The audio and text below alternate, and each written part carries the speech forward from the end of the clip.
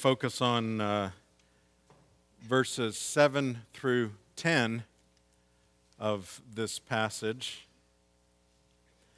But I'm going to read to you 3 through 14. Now, here's why.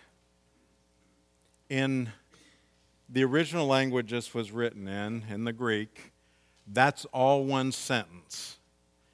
Now, it's true. You teachers, just relax. I know he wouldn't have passed your class because of a run-on sentence, but that is indeed what it is. Now, in the English, they've broken it down some so we can understand it. It's still pretty long sentences, but in the original, that's all one sentence. And the reason I want to read it together is very much what we just sang about, and that is, there we see the work of the Trinity. The Trinity is, that word is not used in the Scripture. You won't find it anywhere in the Scripture. So if your Jehovah's Witness friends say, you show me the word in the Bible and I'll agree that it's there, it's not there. But the concept is there, the truth is there. The word Trinity is just a description of that theological truth that is revealed in the Word of God. But what we see is in verses 3 through 6, which we looked at last week, you basically see the work of the Father. In verses 7 through 10, basically see the work of the Son. And 11 through 14, you see God's Holy Spirit revealed as well. Now, because they are one God in three persons, there's overlap in all of those. And so today, even though we're talking about the work of the Son, we're going to be talking about the plan of the Father. And so all of them work together. But I want you to remember, as we have entered into this book, study of Ephesians, that it was written not just so a bunch of theological concepts would be thrown out and people would be impressed and they'd learn their systematic theology. This was written to very real people who were living in a very hostile situation. And so I want you to think, as we go through this, just like we did last week, I want you to try to hear it from their perspective. How is this encouraging? How would it have been encouraging to the Ephesians? And how is this encouraging in my own life? If what it says here is true, we should be encouraged as the people of God. Beginning with verse 3 in Ephesians 1. Blessed be the God and Father of our Lord Jesus Christ, who has blessed us in Christ with every spiritual blessing in the heavenly places, even as He chose us in Him before the foundation of the world, that we should be holy and blameless before Him. In love, He predestined us for adoption through Jesus Christ, according to the purpose of His will, to the praise of His glorious grace, with which He has blessed us in the Beloved. In Him we have redemption through His blood, the forgiveness of our trespasses, according to the riches of His grace, which He lavished upon us in all wisdom and insight, making known to us the mystery of His will, according to His purpose, which He set forth in Christ as a plan for the fullness of time, to unite all things in Him, things in heaven and things on earth. In Him we have obtained an inheritance, having been predestined according to the purpose of him who works all things according to the counsel of his will, so that we who were the first to hope in Christ might be to the praise of his glory. In him you also, when you heard the word of truth, the gospel of your salvation, and believed in him, were seated with the promised Holy Spirit, who is the guarantee of our inheritance until we acquire possession of it to the praise of his glory. This is the word of the Lord. Thanks be to God. Let's bow together.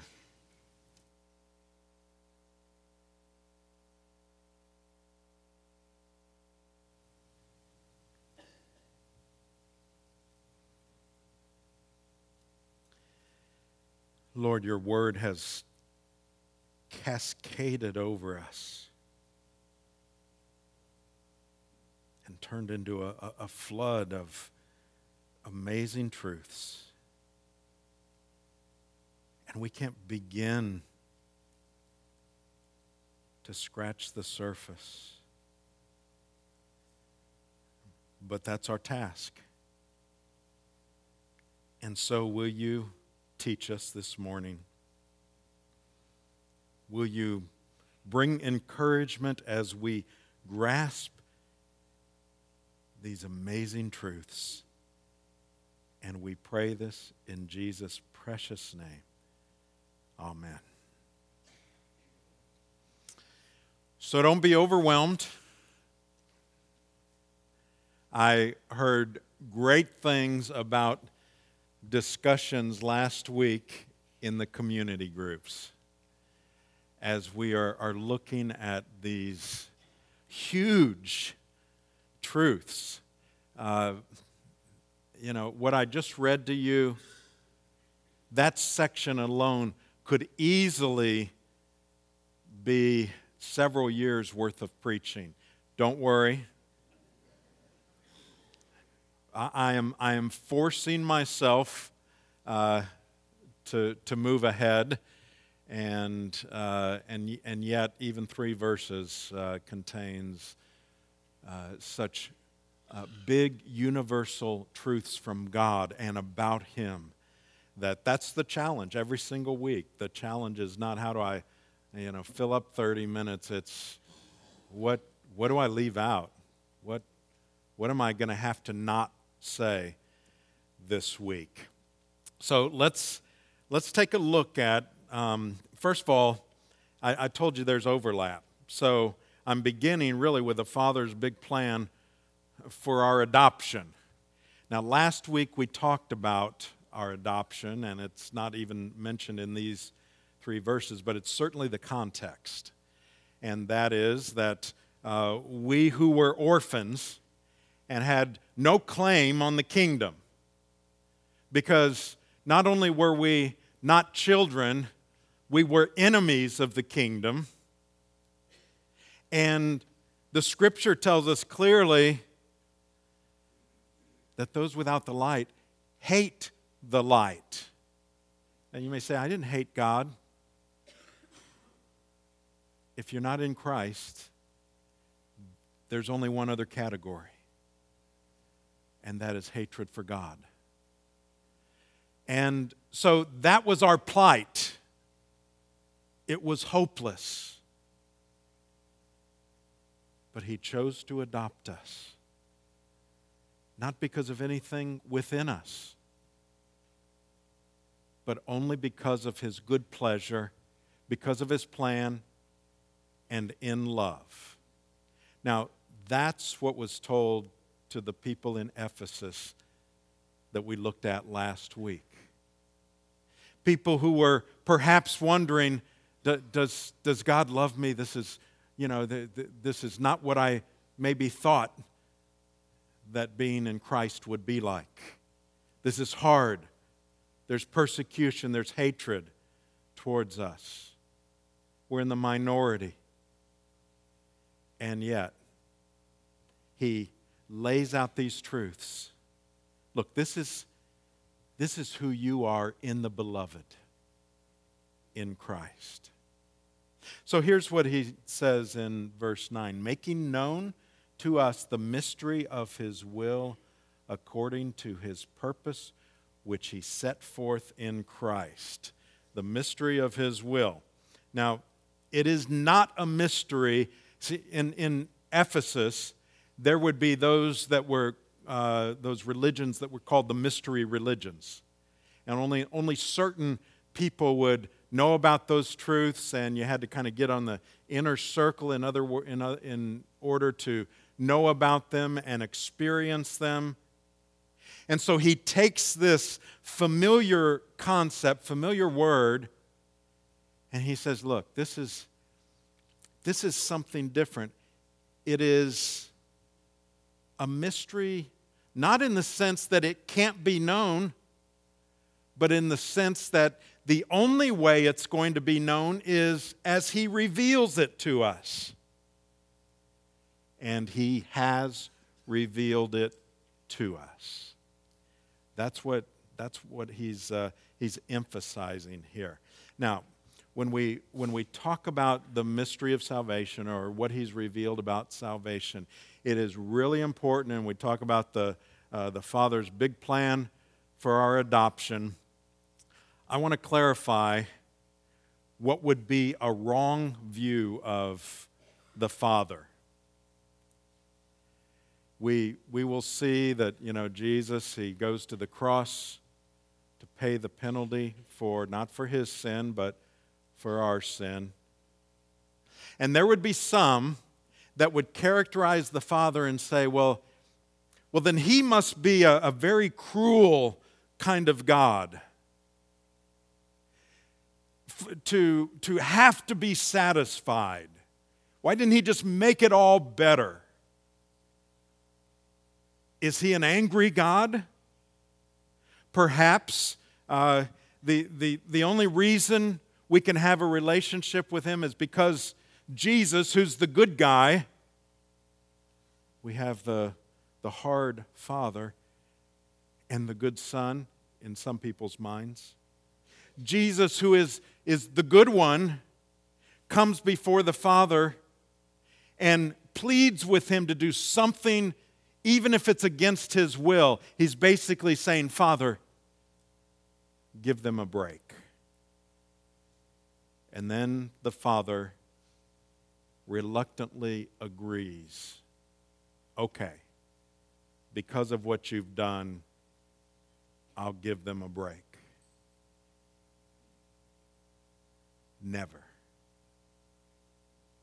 Never is that the character of the Father.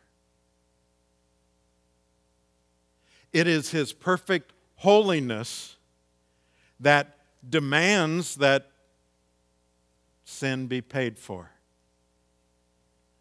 But it is his perfect love that caused him to make the plan. Remember last week in verses 4 through 6. He chose us in him before the foundation of the world that we should be holy and blameless before him. In love, he predestined us for adoption as sons through Jesus Christ. See, it's talking about the Father. According to the purpose of his will, to the praise of his glorious grace, with which he has blessed us in the beloved. So the right concept is, yes, he's the offended one, but the offended one provided for the offense. The offended one says, this will take care of it, and I have such deep love for my people that I will send my one and only Son to pay for their sin. And Jesus did so because he wanted to. You see the character of them? We should never have any kind of that there's quarreling between the two, that one's trying to make another in the Holy Trinity, one's trying to make another happy, or or anything like that. But instead, they're all on the same page, always, with the pouring out of love upon His people. That's where the plan came from. Now look at the work of Jesus for our adoption. There's two aspects of it that are mentioned here. Verse 7. In Christ there is redemption through His blood. In Him we have redemption. Verse 7. In Him we have redemption through His blood, the forgiveness of our trespasses according to the riches of His grace. Now, if we aren't careful here, this is when we can fall into the trap of Christian speak. Here's what I mean. Some of you grew up in churches where you heard all the time about the blood. You sang the blood medley.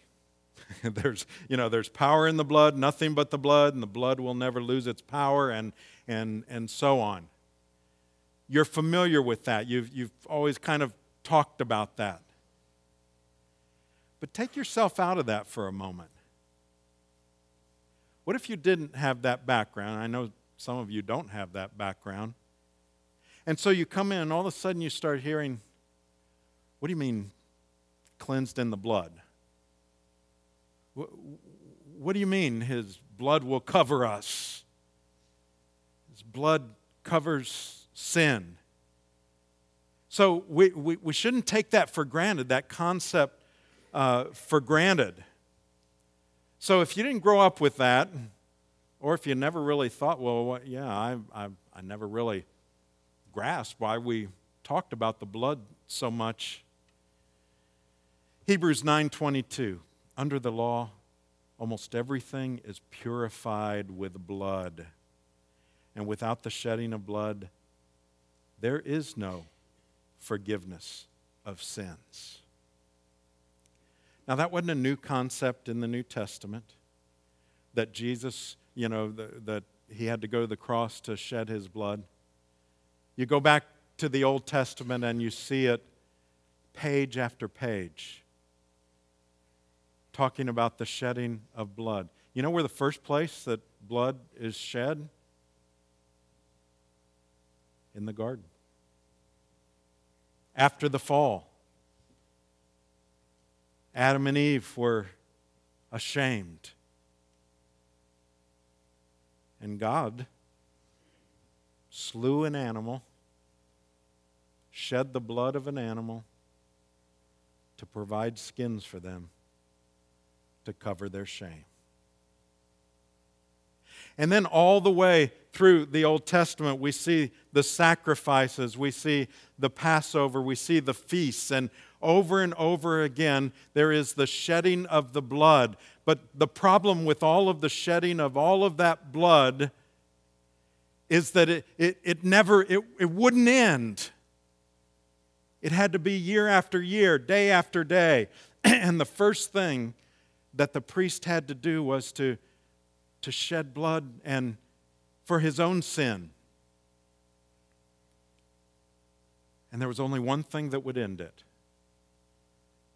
And that was Jesus fulfilling it all.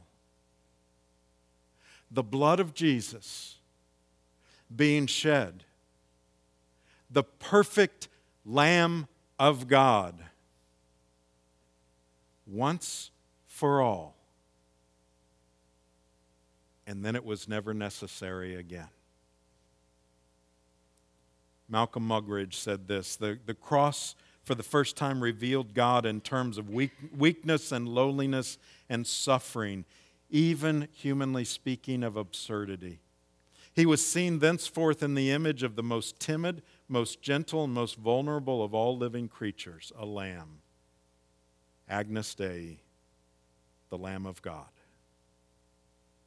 So the sin offering, the peace offering, the guilt offering were the blood of animals representing payment for sin.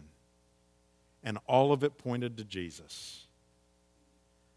That's what he's speaking about here. Now, he goes on and he uses he emphasizes redemption. In him we have redemption through his blood. So you've got the blood providing for what he calls redemption. What is that? Well, a definition could be to release upon payment of ransom. There's lots of titles. I was thinking about this week. There's lots of titles about of Jesus, but I don't know if there's any more precious than Redeemer. If I were going to name a church, I would name it, of course, St. Andrew's Presbyterian. That would be but my second choice would be Redeemer, because that's at the very core of who we are, even at St. Andrew's Presbyterian, in celebration of the one who redeemed us. Now, what's that word mean? What would it have meant to the folks in Ephesus when they see in him we have redemption through his blood? Well, there's several Greek words that could have been used here. One, and they all kind of had to do with going to a marketplace, buying a slave, and as awful as that is, I want you to stay with me because this is how they would have understood it. And there were words that were tied to that. One would be, it'd be like buying a slave, and then let's say you get tired of the slave, you can take him back to the market and sell him again. That's one word that could have been used for redemption. A second word would be if you buy a slave out of the market, never to return him again. Okay? But still a slave. That was a word that could have been used for redemption. But the word used here is this. It denoted ransoming someone and then setting them free. You see the difference?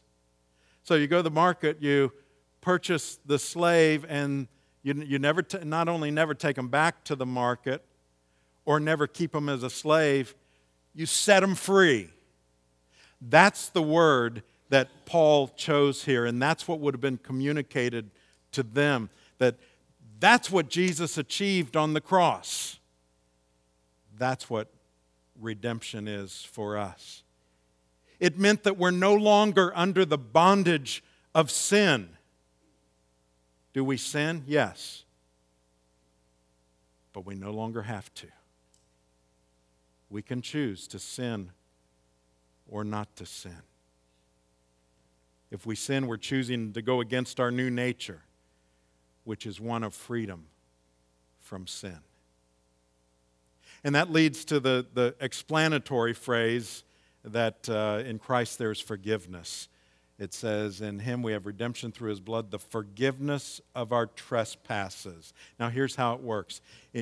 We are forgiven in the past for the penalty of sin. We are forgiven in the present, being released from the power of sin. That's what we just talked about, that you no longer have to sin. You can't blame it on Satan or the old nature or anything like that if you sin. If you're in Christ, if you're a believer in Christ and you sin, you chose to sin. And you're going against your new nature. And then the forgiveness is also the future, and this is what I'm looking forward to, when we will be free from the presence of sin. And that's why it's called glory, right? We will no longer be susceptible to falling into sin. And that's based upon grace.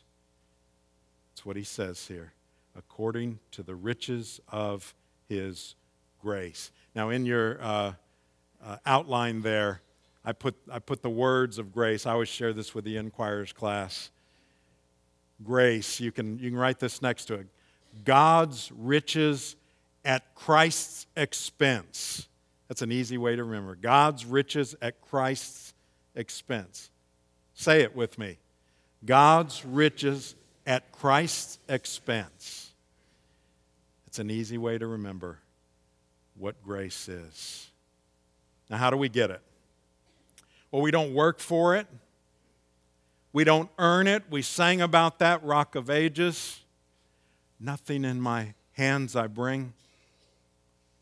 Only to the cross I cling. So we have nothing to offer.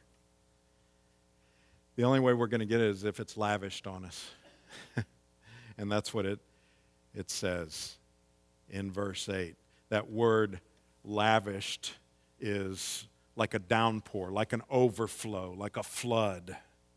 Isn't that a great way to think of grace coming over us? That's what it took. We had to have it flooded over us because we wouldn't even know how to receive it if He didn't initiate it. Now, look at the last verse we're looking at today, verse 10, in terms of the Father's plan for our future here. As a plan for the fullness of time to unite all things in Him, things in heaven and things on earth. That phrase, to unite all things in Him, that's actually one word in the Greek. Isn't that efficient? It's just one word. To unite all things in Him. But the actual better translation, unfortunately, most English versions don't add this in. There is a prefix there, and the prefix is again. So the best translation would be to unite all things in Him again. Now here's the idea. At creation before the fall, Christ was the head and everything was under His headship. That ceased to be the case at the fall.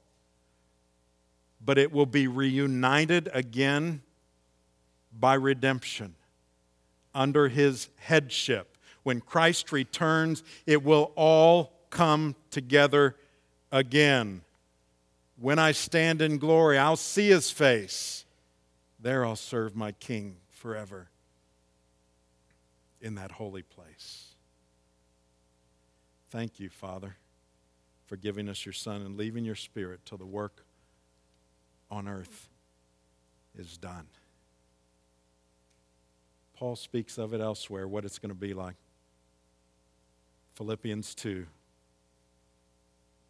God has bestowed on Him the name that's above every name, so that at the name of Jesus every knee should bow in heaven and on earth and under the earth, and every tongue confess that Jesus Christ is Lord, to the glory of God the Father. That's what it'll be like. Should that encourage the Ephesians? What if they still ask, with all that's going on, does Christ really care for me? As Ephesians, with everything we're facing, with all the opposition, am I important to God? Does He care? I read this week an account from Brennan Manning, who is now with the Lord. But he was an author and a speaker. And he told the story of how he came to have the name Brennan. A little bit different than most of us get our names. While growing up, his best friend was named Ray. And they were the kinds of friends that did everything together. They went all through school together. When they could start driving, they bought a car together. They'd go out on double dates and all that. And so eventually, they both decided to enlist in the service, which they did, went through boot camp together, were assigned together, and actually went to war together. He was that kind of friend. Brennan says, we found ourselves in a foxhole one night And we knew the enemy was out there, but we were talking and reminiscing about the days growing up when we were together as kids. And while Brennan was talking, a live grenade came into the foxhole.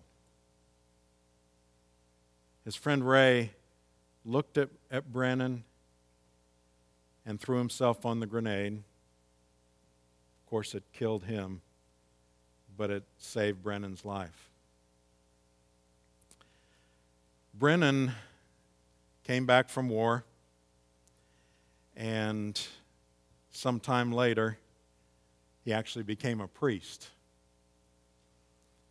As a priest, they were told to choose a name, and to choose a name of a saint for your name in the priesthood. Well, his friend's name was Ray Brennan, and so he took the name Brennan. He said that sometime later, he was visiting his friend Ray's mother in her home, and they talked deep into the night, sharing a cup of tea. And at one point, Brennan said to her, "Do you think Ray loved me?"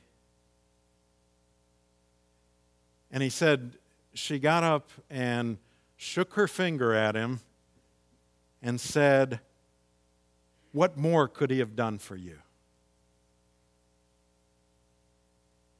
He said, "I had an epiphany at that point. I thought of standing before the cross of Jesus, wondering, does God really love me?" And he said, "I thought of Jesus' mother Mary pointing to the cross and saying, what more could he have done for you?" And so, for the Ephesians and for us, if you wonder whether he cares for you, read these truths in Ephesians 1. Let them cascade over you.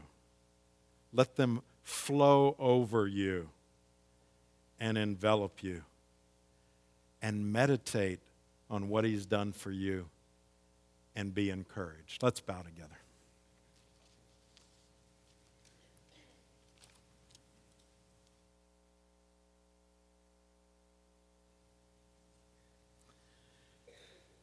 Lord, will you keep that question far from our hearts, because we become so convinced of how much you love us. Will you indeed lavish those truths upon us again and again? Help us not only to experience your grace, but be amazed again by it. And we ask this in Jesus' precious name. Amen.